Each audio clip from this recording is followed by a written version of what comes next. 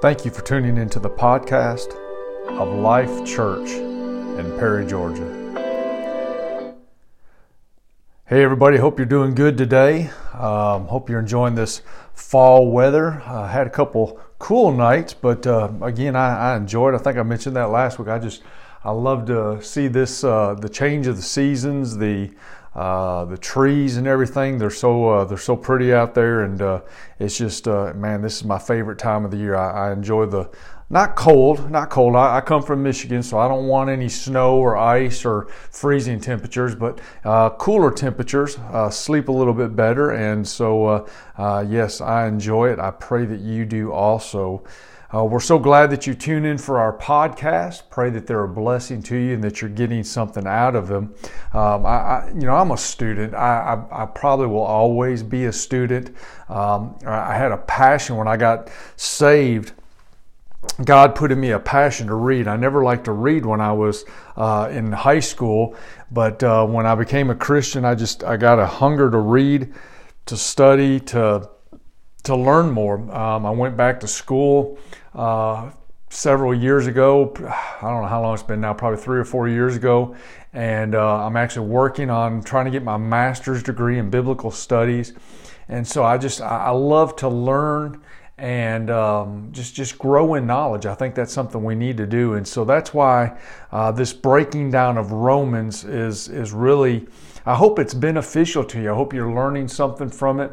I was talking to one of the ladies in our church the other day because I made the statement that, I've been teaching on this for a few months. She said, "Pastor, you've been teaching on this since March." And so I apologize. I did not know that it's been that long that we've been teaching on this. But again, I pray that you're getting something from it. So today, let's jump into Romans chapter 11. Romans chapter 11. We're going to try to cover the first 10 verses in Romans chapter 11 today. The first 10 verses really talks about Israel's destiny. Really, all of Romans 11 has to deal with Israel's destiny. In Romans chapter 9, Paul emphasized God's sovereignty in choosing Israel to be his people.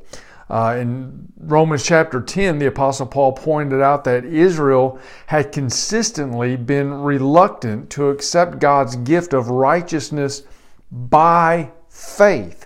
Of course, they want His righteousness. Of course, they think they deserve His righteousness. They think that because they are grafted in, because of Abraham, because of circumcision, because of the law, because of Moses, that they are automatically in, that they're automatically righteous.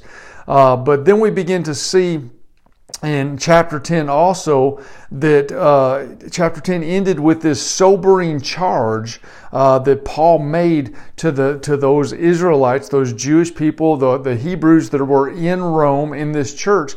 And the charge was that Israel is a disobedient and obstinate people. They're a disobedient, obstinate people. They're wanting the righteousness of God, but they're wanting it by works. They're wanting it by something that they have done instead of putting it in faith in what God has already done. So we have God's sovereign choice of Israel on one hand and Israel's obstinance on the other hand.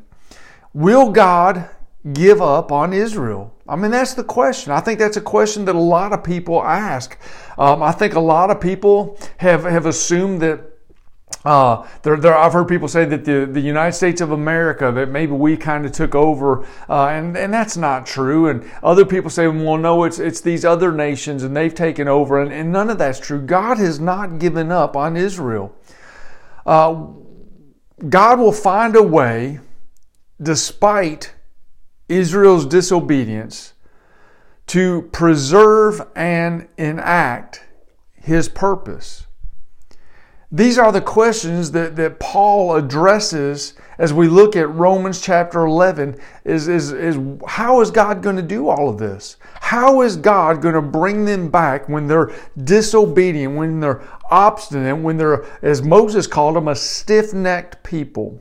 Well, let's get into Romans chapter 11 and we will see what all the Apostle Paul has to say to us. Romans chapter 11, beginning in verse number 1. Normally I don't do this, but again, I want to say this. Remember Paul did not write this as a book with verses and chapters. Paul wrote this as a letter. It was not until the Bible was canonized was it then put into chapter and verses for us to easier understand. So the first passage I want to read is Romans chapter 11, verse 1 and part of verse 2, so I can make it make sense. So Romans chapter 11, verses 1 and 2a says, I say then, has God cast away his people? Certainly not. For I also am an Israelite of the seed of Abraham, of the tribe of Benjamin. God has not cast away his people whom he foreknew. Paul, once again, as he has done many times, asks and answers his own question. God is concerned for his people. He will see to it that the glorious promise in which the prophets spoke of concerning the children of Israel will come to complete fulfillment. The chosen people are only temporarily set aside. When the gathering of all believers takes place at the end of this age, the grace age, the church age, God will turn again to Israel and make good on his covenant promises. The solemn promises made to Abraham and to his seed regarding the Hebrew family, and those God gave to David and his seed regarding the Hebrew royal family, have not been canceled out. They have only been postponed. In this church age that we live in, the Jewish nation is blinded. Yet individual Jews are being saved regularly, daily. There are many Jewish Christian churches out there today, and the number is growing all the time. We have missionaries right now. This church actually supports missionaries to Israel so that they're going in and sharing the gospel of Jesus Christ to the Israeli people. Paul is determined to help the church in Rome rightly understand Israel's fall. He has determined to do so because of selfish desire for his own peace, though surely this was motivating factor, but rather Paul sought God's will and wanted to state it accurately. So when Paul says his people, he has in mind the remnant that God referred to, or that Paul referred to rather, in Romans chapter 9. If you remember in Romans chapter 9, verses 27 and 29, Paul quotes Isaiah and it says, Isaiah cries out concerning Israel, though the number of the children of Israel be as the sand of the sea, the remnant will be saved. For he will finish the work and cut it short in righteousness, because the Lord will make a short work upon the earth. And, as Isaiah said before, unless the Lord of the Sabbath had left us a seed, we would have become like Sodom, and we would have become like Gomorrah. So, though most Jews are disobedient throughout the Old Testament, as well as when Paul is teaching this to the church in Rome, God has not given up on his people. We remember that not all, who are descended from Israel are Israel. Romans 9:6 says, but it is not that the word of God has taken no effect, for they are not all Israel who are of Israel. Paul included himself in the discussion for two reasons. One was to present himself as evidence that God had not rejected the Jews.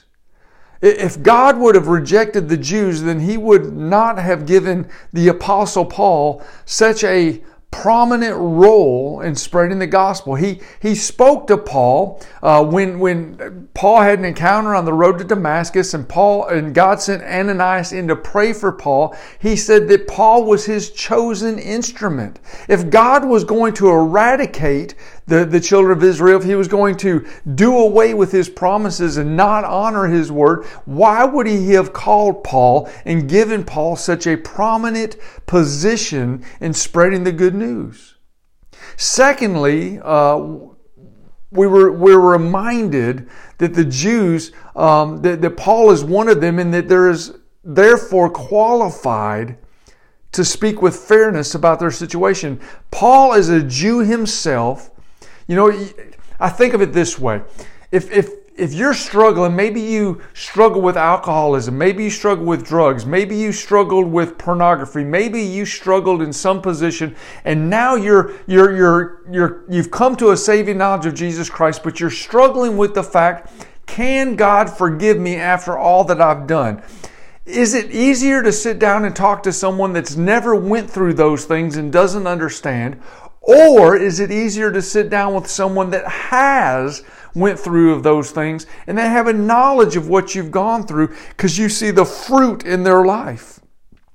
So Paul has the opportunity to share the good news with the Jewish people because he is one and he's went through these things himself. He was a Pharisee amongst Pharisees who was out there proclaiming the law and persecuting Christians before his encounter with Jesus. So he knows what to say to the children of Israel. Romans chapter 11 verses 2b through 4. Romans chapter 11 verses 2b through 4.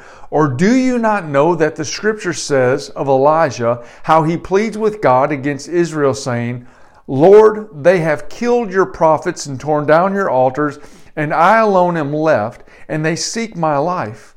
But what does the divine response say to him?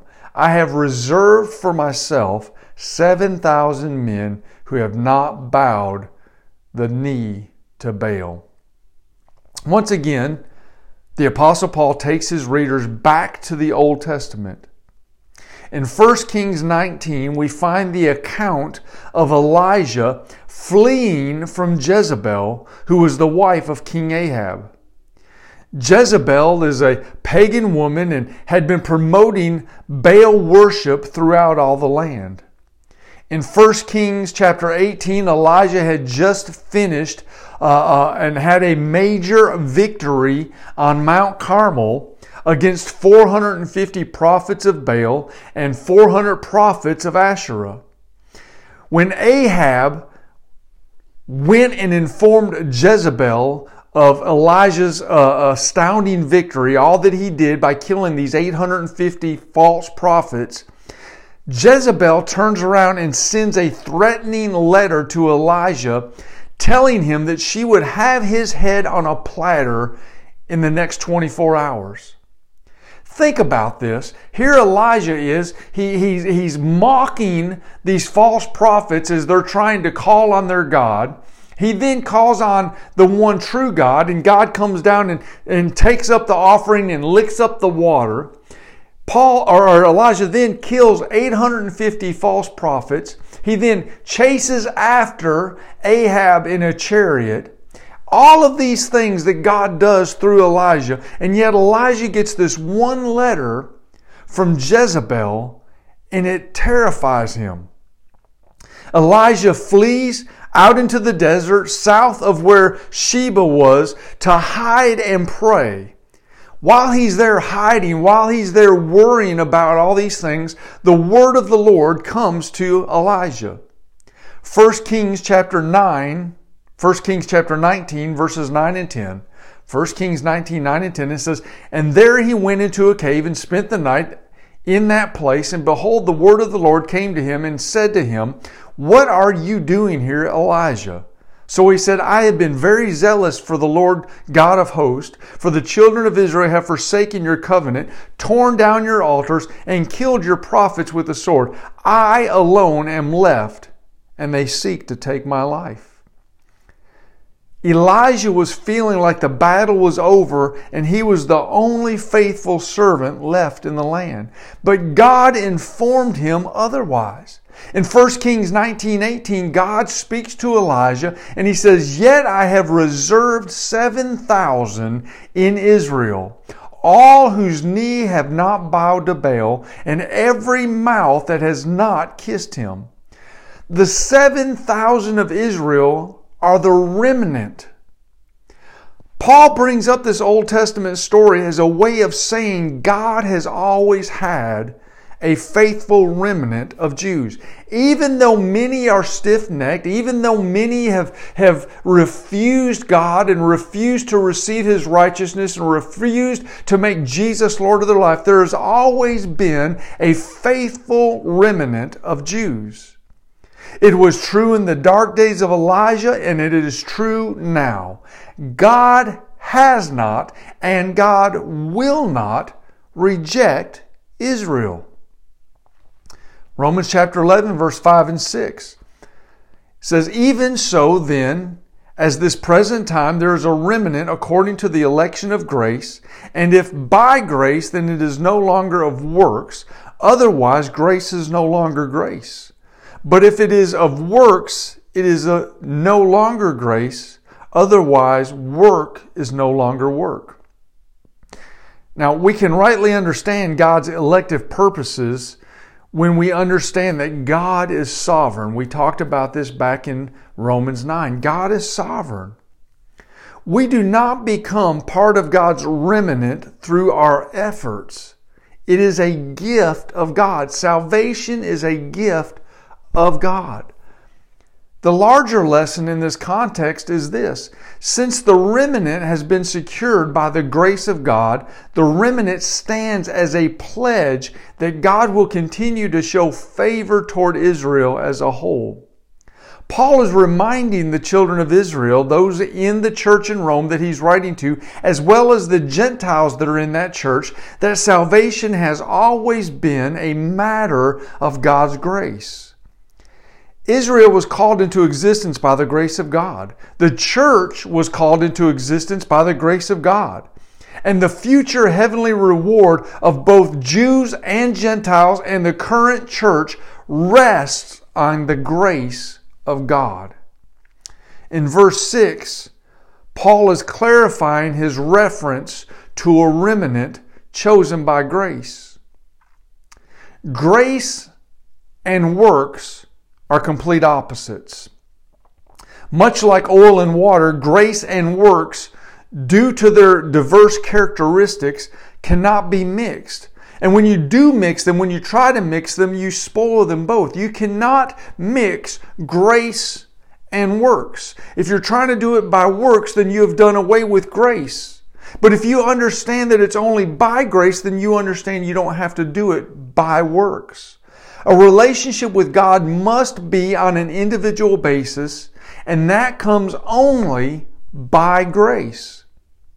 The believing remnants were those according to the election of grace. Now, the Greek word election is a word that can also mean choosing or choice. It is the same term used in the gospel when Jesus is choosing the 12. When Jesus was calling His disciples, he was choosing them, He was electing them.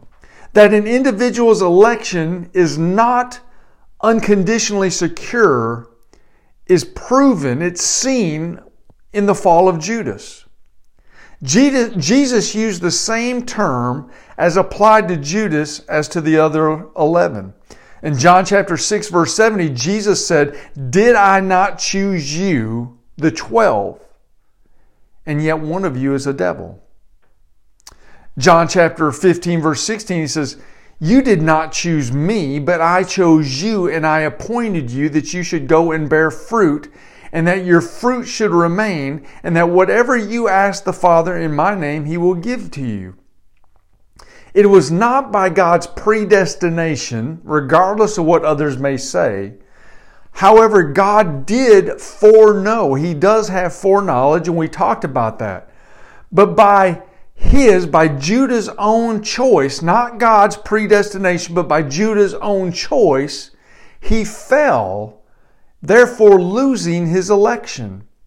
I tell people all the time, the only difference between Judas and Peter, because both of them denied Christ.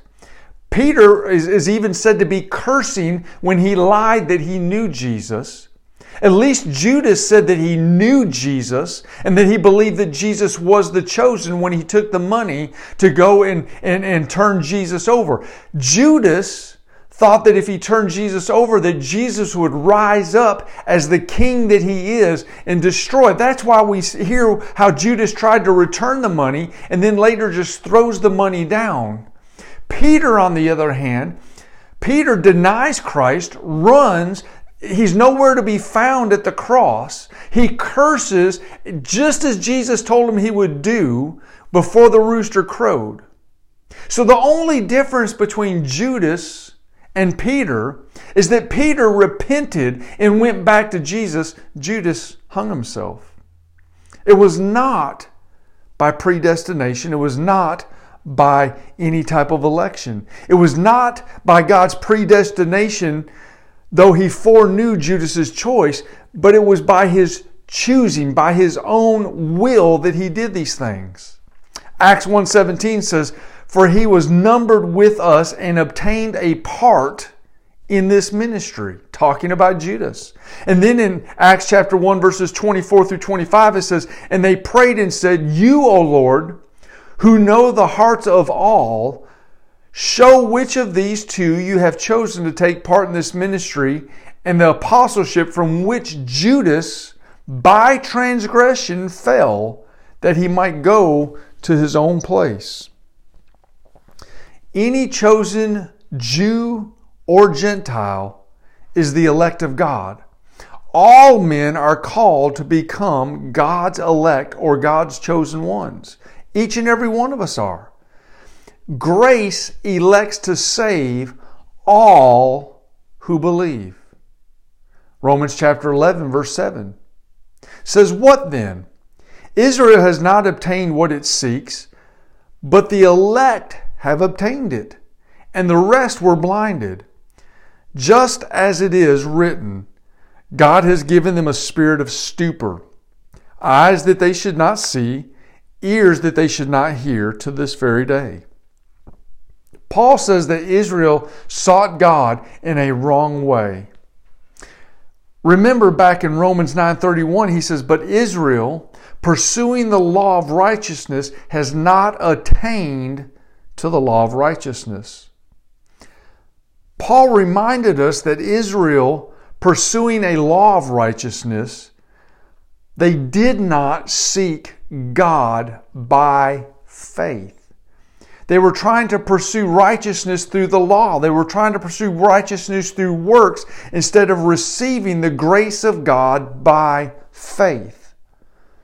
Now we find out more about the consequences of those actions. See, in their vain attempt to establish their own adequacy, their own standing before God, they refused, knowingly and unknowingly, to receive the righteousness that comes from God. Rejection of God starts with one act, and then it snowballs from there.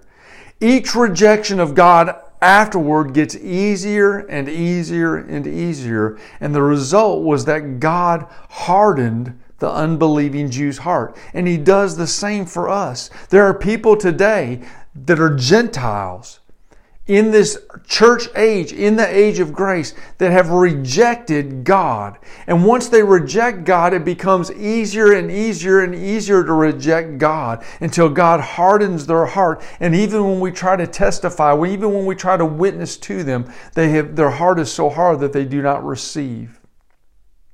Romans chapter 11 verse 8 says, "Just as it is written, God has given them a spirit of stupor, eyes that they should not see and ears that they should not hear, to this very day."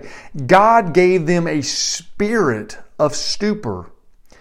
Those Jews who loved God, those like Mary, the mother of Jesus, Joseph, the father of Jesus, Zechariah, the father of John the Baptist, Elizabeth, the mother of John the Baptist, Anna, the widow that was in the temple, Simeon, the prophet that prophesied over Jesus in the temple, and there were many others that we could mention that were not blinded, but recognized that Jesus was the Savior. The reason that others did not is that they had willfully closed their eyes and ears to God's revelation so long that they became spiritually blind and deaf. I mentioned this last time about how it was Gentile believers, it was not Jewish kings that brought gifts to Jesus. It was others outside, because the children of Israel became so blind to everything that Moses and the prophets talked about. This was foretold. This was spoken of as early as Moses in Deuteronomy 29:4. Where it says, "Yet the Lord has not given you a heart to perceive and eyes to see and ears to hear to this very day." This is Moses in Deuteronomy 29:4 prophesying of what would take place. Because even the children of Israel then became stiff-necked. In Isaiah chapter 6 verses 9 and 10, and it says, "And he said, go and tell this people, keep on hearing, but do not understand. Keep on seeing, but do not perceive. Make the heart of this people dull, and their ears heavy, and shut their eyes, lest they see with their eyes and hear with their ears and understand with their heart and return to be healed." Isaiah the prophet is even speaking. If you don't begin to recognize, if you don't begin to understand, if you do not open your eyes to see truth, if you do not open your ears to hear truth, what will then happen is your heart will become hard and you will not be able to be healed. Jeremiah 5:21 says, "Hear this now, O foolish people, with understanding, who have eyes and see not, and who have ears and hear not." That's why when I preach all the time and I pray, Lord, give them ears to hear, eyes to see, and a heart to receive, so that people sitting in church do not get offended, they do not take on a spirit of offense and let their heart get hard toward the things of God. Ezekiel said in Ezekiel 12:2, "Son of man, you dwell in the midst of a rebellious house, which has eyes to see but does not see, and ears to hear but does not hear, for they are a rebellious house." Listen, I believe that there are some out there, even in certain churches, that are rebellious to the things of God. In outlining this history, God said to the Jews that they were to be scattered to all the corners of the world because they were blinded and had forsaken Him. Their apostasy and decline were clearly outlined by the prophets in the Old Testament. The Greeks of Paul's day were consumed with a passion for knowledge. The Romans in Paul's day lusted for power, but the Jews searched for righteousness. But they did not find the righteousness they desired because they rejected the one and only one, Jesus, who could make them righteous. This rebellion against God resulted in their blindness, their spiritual blindness. The word blindness bears the meaning of hardened or calloused. Romans 11:9 says, and David says, "Let their table become a snare and a trap, a stumbling block and a recompense to them." The reference to table is quoting from Psalm 69, 22 through 23, where it says, "Let their table become a snare before them, and their well-being a trap. Let their eyes be darkened so that they do not see, and make their loins shake continually." See, David also anticipated the judgment of God on Israel, and he described the rejection of the Savior as calling on God to turn their table into a snare and a trap. The table means the sum total of privileges and blessings which followed through Christ. If you can imagine a banquet table full of food, and what happened was instead of understanding the blessing that they had, instead of understanding that this table would always be full, provided for by God through Jesus Christ, they looked at the table as a one and done, and they needed to get all that they could get. They tried to consume to the point of works, trying to store up for themselves to the point that they became sick and calloused. David also says in Psalm 23:5, he says, "You prepare a table before me in the presence of my enemies. You anoint my head with oil, my cup runs over." What should have been a blessing was turned into a curse. Romans chapter 11 verse 10 says, "Let their eyes be darkened so that they do not see, and bow down their back always." The phrase bow down comes from a Greek word meaning to bend completely or bend together. The bowed back is a picture of servitude. The curse of anti-Semitism, which is the prejudice against Jews, has driven these Jews from land to land. The torture and suffering of many Jews has been almost unbelievable. We look throughout all of history. I mean, we can go back even to Hitler, and we can go back to the Babylonians, and back to the Cyrene. I mean, just all these different. How long since the beginning of time have the Jewish people, because of their hardened heart, because of their rebellion, because they have turned from God, we have seen this continual curse almost that has been upon the Jews, and how many have been killed, and yet they are driven from land to land. The torture and the suffering has been terrible. The price has been better and will continue, for ahead live the horrors of the Great Tribulation. Think about all the Jews that have died due to all of the beating and all of the death of trying to destroy that nation by people. And yet it's going to continue along these lines until we get to the place of the Great Tribulation. But the final agony will end, because in that day, not only the Jews, but all shall look upon Him whom they have pierced. The Bible tells us in Zechariah chapter 12, verse 10 through 12, it says, I will pour out on the house of David and on the inhabitants of Jerusalem the spirit of grace and supplication. Then they will look on me who they have pierced.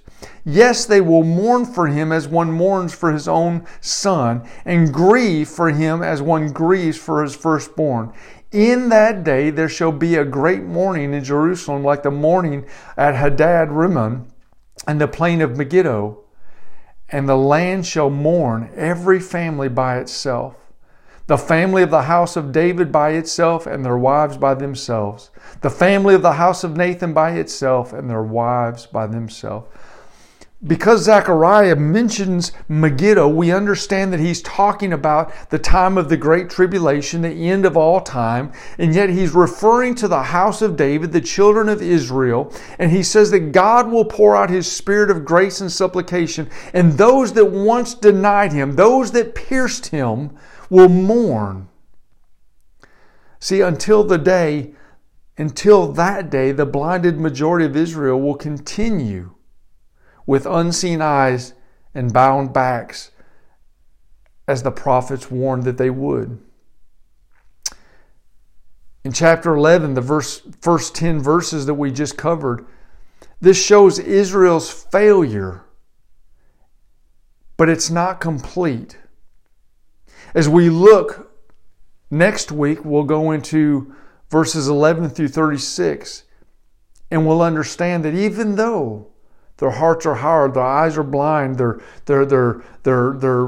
ears are closed, their backs are bent, it is not permanent.